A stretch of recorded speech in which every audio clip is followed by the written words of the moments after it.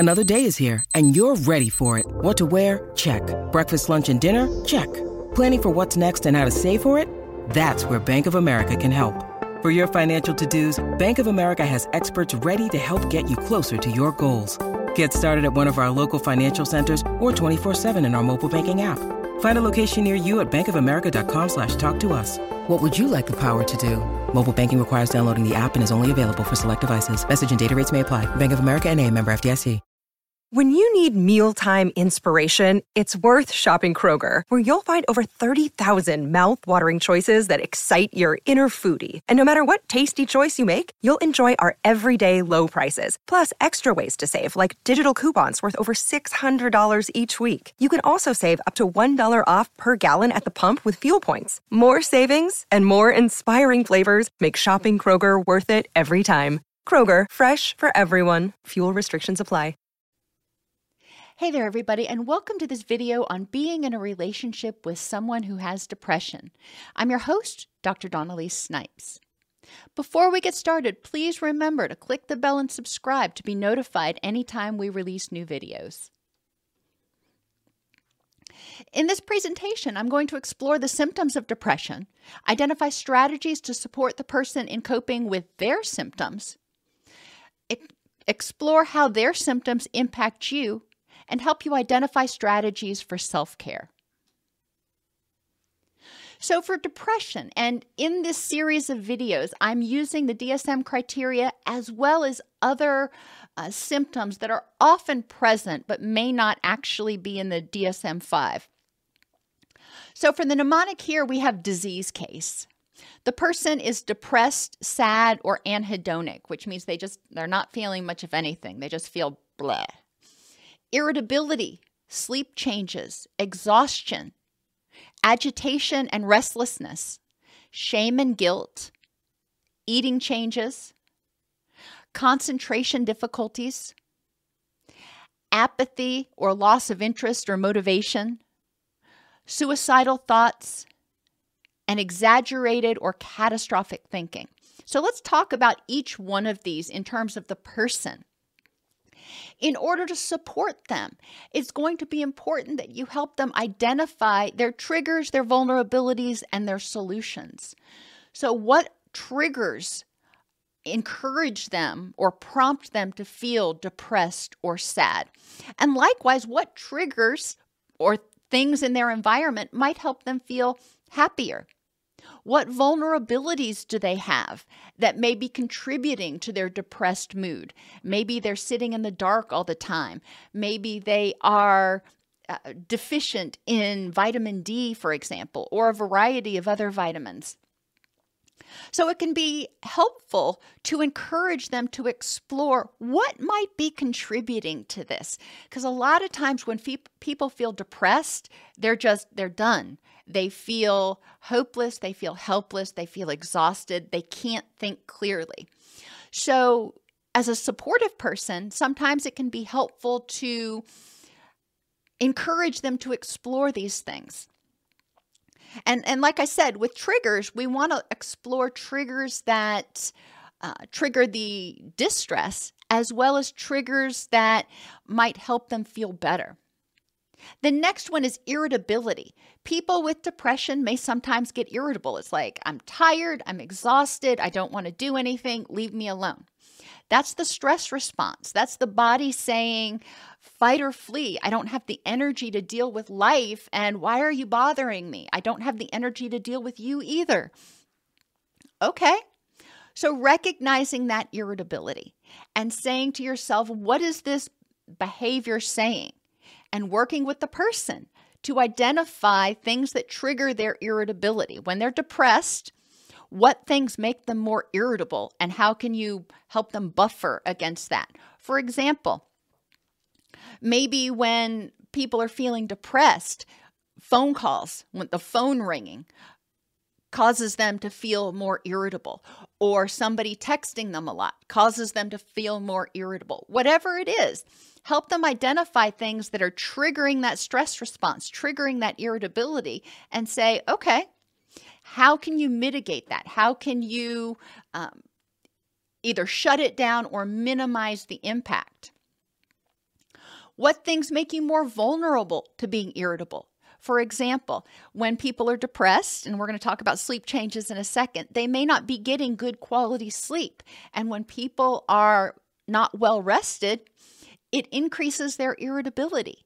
So if they recognize that, hey, I'm feeling depressed, I'm not sleeping well, that increases my irritability. Okay, they know they're more vulnerable to being irritable with people. So what safeguards can they put in place so they are not as likely to be triggered? And it's important to ask the person, what are their solutions? What has worked in the past for them? If they don't have anything, then you can try to, brainstorm with them.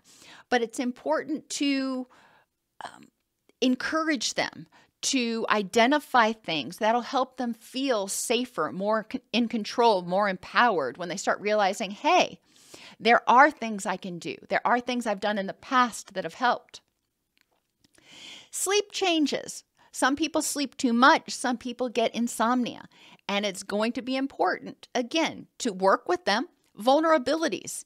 If you are sleeping too much, maybe that means, or if the person is sleeping too much, maybe it means they're spending too much time inside and their circadian rhythms are out of whack.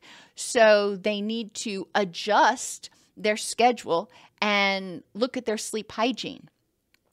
Maybe they are maybe they have insomnia because they're not sleeping well when they do sleep. And because they have insomnia, they're kind of living on caffeine. And that caffeine is keeping them from getting good sleep. So that's a vulnerability for sleep changes. But then working with them to identify what are some solutions that you think might work for you to improve your sleep. Looking at sleep hygiene, for example, that can be one thing. And encouraging them to think, when you do fall asleep, when you have been able to fall asleep or maintain your circadian rhythms, what's been different? What is it that you could start doing to address those sleep changes? What is it that's keeping you from getting good sleep? Sometimes people who are depressed, when they lay down to go to sleep, all of those things that they're stressed about and worried about and feeling hopeless and helpless about just come flooding into their brain. Okay, that is something that they can start figuring out. What can I do to quiet my mind so I can relax enough to go to sleep? Helping people recognize, again, that getting inadequate quality sleep not only contributes to exhaustion and depression and inflammation, but it also contributes to what we call intrusive thoughts. So sleep hygiene is important, and asking them, instead of telling them what to do, asking them, what is it that I can do to facilitate this? Being compassionate with them. If they're sleeping all the time or they don't have the energy to get off the couch, instead of getting angry, which, we'll talk about the impact on you in a minute, instead of getting angry, trying to be compassionate and recognize that they are doing the very best that they think they can at the moment. Exhaustion. If you're not getting good sleep, whether you're sleeping too much but it's bad sleep or you're not sleeping enough, you're likely going to feel exhausted. And that exhaustion can also come out as it feels like it's harder to do everything. Your body feels like it's weighted down, like you're walking into 100-mile-an-hour wind. And with everything that you do, so doing normal activities of daily living, like taking a shower and getting dressed and making your bed, that can feel exhausting. So doing the extras like vacuuming the house or going grocery shopping may be more than the person can do because they've been doing that. And the only parallel I can think of that somebody who hasn't had depression might be able to understand is get a backpack or a rucksack and fill it with 50 pounds or so of weight and try carrying it around when you do everything for a day and notice how much more exhausting it is. And yes, I said 50 pounds and I didn't say if you're a 300-pound person.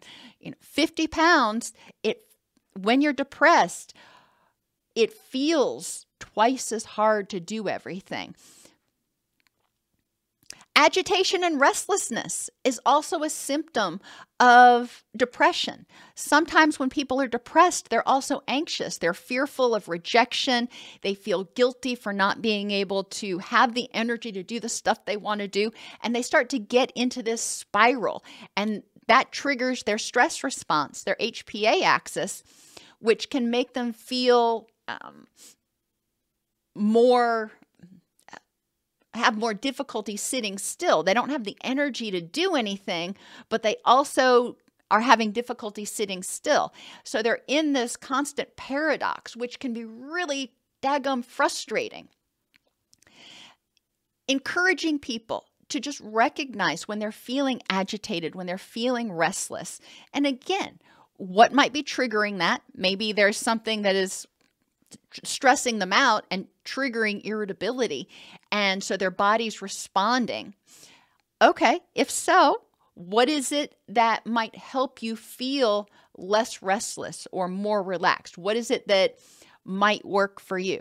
For some people, it's grounding activities. For other people, it's going on a walk. For other people, it's engaging in, some sort of hobby, or maybe even just talking with somebody. S stands for shame and guilt. People with depression may feel depressed, may feel hopeless and helpless because they feel they're inherently bad, because they have a core sense of shame. But people who are depressed may also feel shame and guilt because of their depression. They feel ashamed of not being able to do the things they used to do or do the things that they can do when they're not in a depressive episode. They feel ashamed and guilty for not being able to meet people's expectations. And a lot of times, the guilt that people feel when they're depressed is self-imposed. They're assuming other people are angry with them. They're assuming other people are feeling bad because of their actions. That guilt is internalized, and they say, I'm not doing these things, therefore it must mean I'm a bad person. And that's shame. Shame is a feeling of core ungoodness. I'm not a good person. Guilt is about something you did or didn't do. Eating changes are also common in depression. Some people will overeat, especially high-fat, high-sugar foods, because that triggers the release of dopamine and serotonin and endorphins and other things. Some people will not eat much because their stomach is just upset and tied in knots and they have no appetite. Okay. We want to be compassionate and not judgy about what people are eating or when they're eating, and be respectful of their boundaries and say, okay, what can we do here to arrive at a compromise? Concentration. When people are depressed, they're exhausted, and concentration is just nil. And we want to recognize that. If somebody is depressed, they will often have difficulty focusing on one thing at a time. So if you're talking to them, turn off the television. If they're watching television, don't talk to them, because they are going to have difficulty concentrating on multiple things. They may have difficulty concentrating for a long period of time. And when I say long, I mean 15 minutes or more on any one thing. Driving may be difficult. Reading a book may be difficult. Anything that requires sustained mental energy may be difficult, because guess what? They have no energy. Apathy, loss of interest, and loss of motivation. And this is different than being sad. This is not having a desire to do anything. Things that used to make them happy just don't anymore. They're like, yeah, I could go out and go rock climbing, or I could go out and go shopping, but no, I don't have the energy. I just don't have it in me. Remember, dopamine is your motivation chemical. When people are unmotivated, it often means their dopamine is low. Now, I'm not saying go out and take dopamine supplements. Don't. No, that's not what I'm saying at all. What I'm saying is recognizing that depression is not just as simple as low serotonin, for example, which is what most people point to. It's when one neurochemical gets out of balance, everything else gets out of balance. Thinking about what are they motivated to do, or how can I help you get motivated to do the things that you want to do right now? And for people with depression, because their energy is so low, because their concentration is so low, a lot of times it can be helpful to break things down and say, okay, what would it take for you to get motivated to do this thing? Let's break it down into smaller chunks so it doesn't feel so overwhelming. And it's also important to encourage them to be compassionate with their self and think, what is it with this limited amount of energy that I have with my depression right now? What is it that I want to use my energy to do? Suicidal thoughts are also not uncommon in people with significant depression. And it's important to recognize when people are having suicidal thoughts and not dismiss them and go, oh, you're overreacting, or you're just trying to get attention. If people are expressing these thoughts, they're feeling very hopeless and helpless and powerless in their current situation. And it's important to pay attention and get them some help. If people are having suicidal thoughts, it doesn't mean they're going to be, quote, locked up. There are a lot of people that see therapists who are having these thoughts. They don't intend on acting on them, but they're having these thoughts. So it's important at that point to get them with a physician or a therapist who can help them start taking more active steps. They may not be motivated for this. So it's going to be important, for example, to examine why they're not motivated. For a lot of people, the thought of, oh my gosh, I've got to find a therapist, then make an appointment, then get dressed, then drive there, and blah, blah, blah, blah, blah.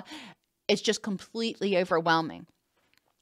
So if they're motivated, if you can get them to agree that, yes, I will go see somebody, then it may be helpful to ask them, do you want me to make an appointment for you? Don't do it for them unless you've asked first. You always want to empower them first. If they are expressing suicidal thoughts and you are concerned, it's also possible to have them seen, for example, in an emergency room. And only you can make that decision about whether the person's in an acute emergency at that point in time. But never take suicidal thoughts for granted. And exaggerated or catastrophic thinking. When people are depressed, a lot of times their brain goes to the worst possible scenario. They're already feeling hopeless, helpless, and powerless.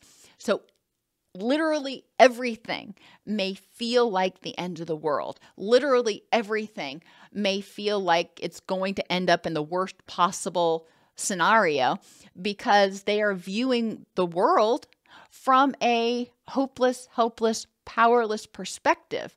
And so if they actually were completely powerless in the situation, yeah, it might end up catastrophically. So it's important to recognize that this all or none thinking is not that uncommon. Now, it can be helpful to encourage them to really step back and look at the facts here.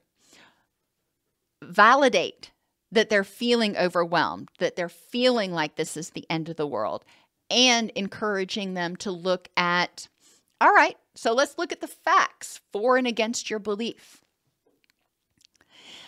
Now, we've talked about the person, and for each one of these symptoms, I really encourage you, especially when they are not in the midst of an episode, to sit down and talk about each symptom, what makes them more vulnerable to it, what triggers it, and what works for them, what would be helpful for them to address that symptom when they are in a depressive episode. That can give you a game plan so you feel empowered. You feel like you've got some tools. You feel like you have something that you can offer.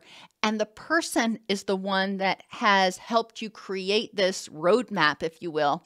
So you're not forcing your ideas on them. You're not saying, well, let's try this. And they're like, no, that's stupid. You can say, well, in the past, you've said this works for you. So would you be willing to try it? Now, in terms of you, we need to recognize as the caregiver or the loved one, this is going to have direct impact on you. When you're watching your loved one suffer, it can feel agonizing. You too can feel hopeless and helpless and powerless.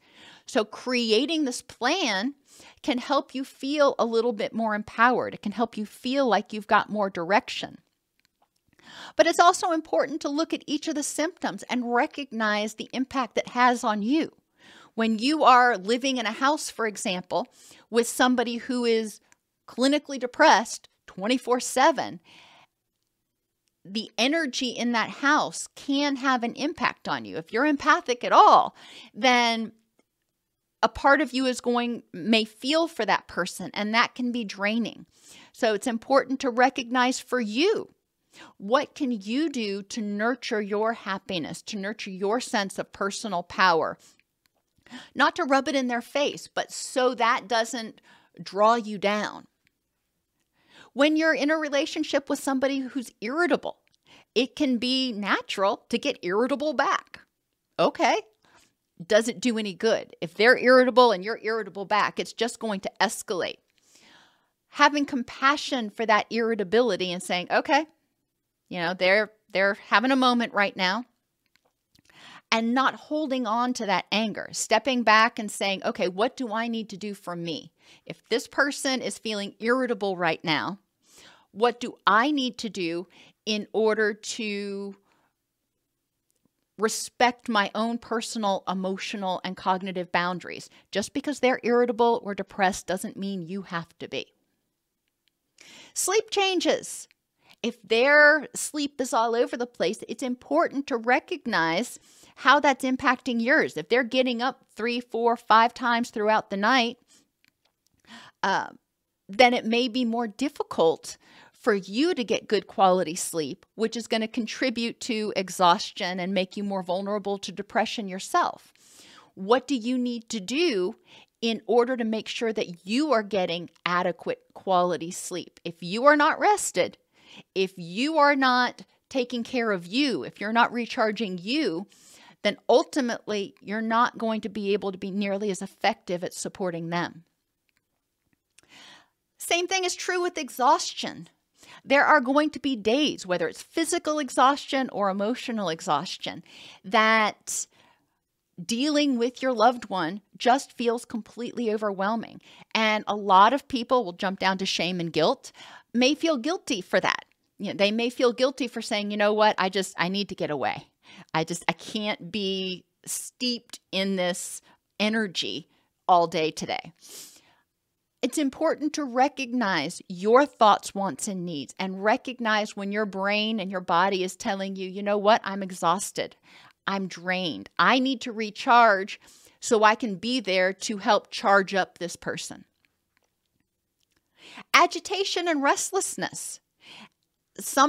As I mentioned, sometimes when people are depressed, they may be very agitated. They may have difficulty sitting still. And for some of us, when somebody in our environment is agitated, it stresses us out. So it's important to recognize if the person that you're trying to support is feeling restless, again, what do you need to do to be supportive of them? You can say, what is it that we can do? Or look at the plan that you made and say, what are some options? Because you're restless right now and it's stressing me out. What can we do to resolve this situation? The person with depression isn't completely numb to what's going on. They may not have the energy to try to nurture you back, but they may notice. So it's important to be open and communicative. Eating changes. That's another thing that often bothers people when they're in a relationship with somebody who has depression. Because a lot of times, as I mentioned, people who are depressed eat high fat, high sugar foods. And that may not be your preference. You may look at how they're eating and recognize that that's not really all that helpful or healthy for them. However, it's also important to recognize that they're doing the best they can to survive right now. And part of the way they're eating may be a method, if you will, of self-medicating. Instead of being judgy about it, encouraging them to explore how they can get the nutrients they need in order to support their body factory and allow them to eat, the foods that they're eating right now. So instead of trying to say, well, you shouldn't be doing that, they probably know they shouldn't be doing that, but they're doing the very best that they can right now. Your concern as a supportive person is, okay, I see that you are maybe self-medicating with food. All right. And how can we also ensure that you're getting all the nutrients you need in order to help you move toward, remission or recovery? Their concentration may be kind of shot, and this could feel rejecting to some people. If the person with depression is unable to concentrate on discussions with you, for example, or they are really forgetful. All right. Recognizing that that's a symptom of the depression and starting to make lists, starting to do things in shorter chunks. So you are working with the energy that they have. And the only analogy I can really make is if you have a really old iPhone, for example, and the battery only lasts 15 minutes, okay? So whenever you get that phone charged up, you have 15 minutes to do whatever you think is most important. That's all that the phone can handle at that point before it needs to recharge again. So how are you going to make use of that 15 minutes? Apathy and loss of interest or loss of motivation. As I mentioned, breaking things into chunks can be helpful. Encouraging them to try things. If they're willing, you don't want to nag them because that's going to trigger that irritability. But encouraging them to try things can be helpful. Would you be willing to try going out on a walk with me? Would you be willing to try doing this? If they have suicidal, and back to motivation, if they're not motivated to do the things that you used to do together, or motivated to do the things that they need to do, quote unquote, in order to keep the household running smoothly, there may be some anger that comes up. And recognizing that and addressing your own anger and frustration and thinking, okay, being angry about it ain't going to motivate them. So what is it that I need to do? Do I need to use that energy to do their chores, to do the stuff that they normally would do until they get better? Do I need to use that energy instead of feeling angry? Do I need to use that energy to just go take a break right now? How is it that I can use my energy? If they're having repeated suicidal thoughts, this is terrifying and exhausting for people. So it may be important to work with a counselor or work with their counselor if they're seeing one to say, okay, what is it that I need to do in order to support this person and make sure that they're safe? And finally, as I mentioned, that exaggerated and catastrophic thinking can get overwhelming. If you are not a catastrophic thinking type person, when the person who's depressed is having this catastrophic thinking, it can feel exhausting, feel like Chicken Little. And it's important to step back and recognize that they are feeling like a bunny rabbit in a huge, dangerous world right now. And they're feeling like everything is the end of the world. All right. And it's important for you to say, okay, that's how you're feeling right now. It doesn't mean that's how I have to feel. not taking on their catastrophic thinking, setting your own boundaries can also be helpful. And modeling how you think, being assertive, saying, okay, I hear what you're saying. I hear your point of view. This is mine. Doesn't mean mine's right and yours is wrong. It just means that's yours and this is mine. And that may give them some food for thought. Help us continue to make practical mental health tools available to everybody. Join the channel at DocSnipes.com/YouTube. Donate at DocSnipes.com/donate. And like, subscribe, comment, and share to help us get the word out. Every person's depression may look a bit different. There is no one-size-fits-all way of supporting people with depression.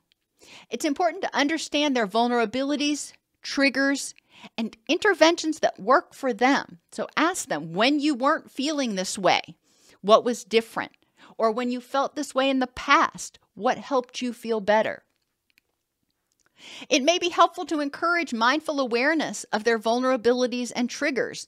So if they start feeling irritable or start presenting as irritable, encouraging them to stop and look around and go, okay, what in my environment is triggering this right now?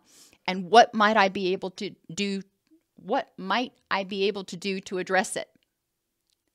And self-care is also vital to help you cope with the vicarious distress, as well as your own feelings of frustration or helplessness in the relationship.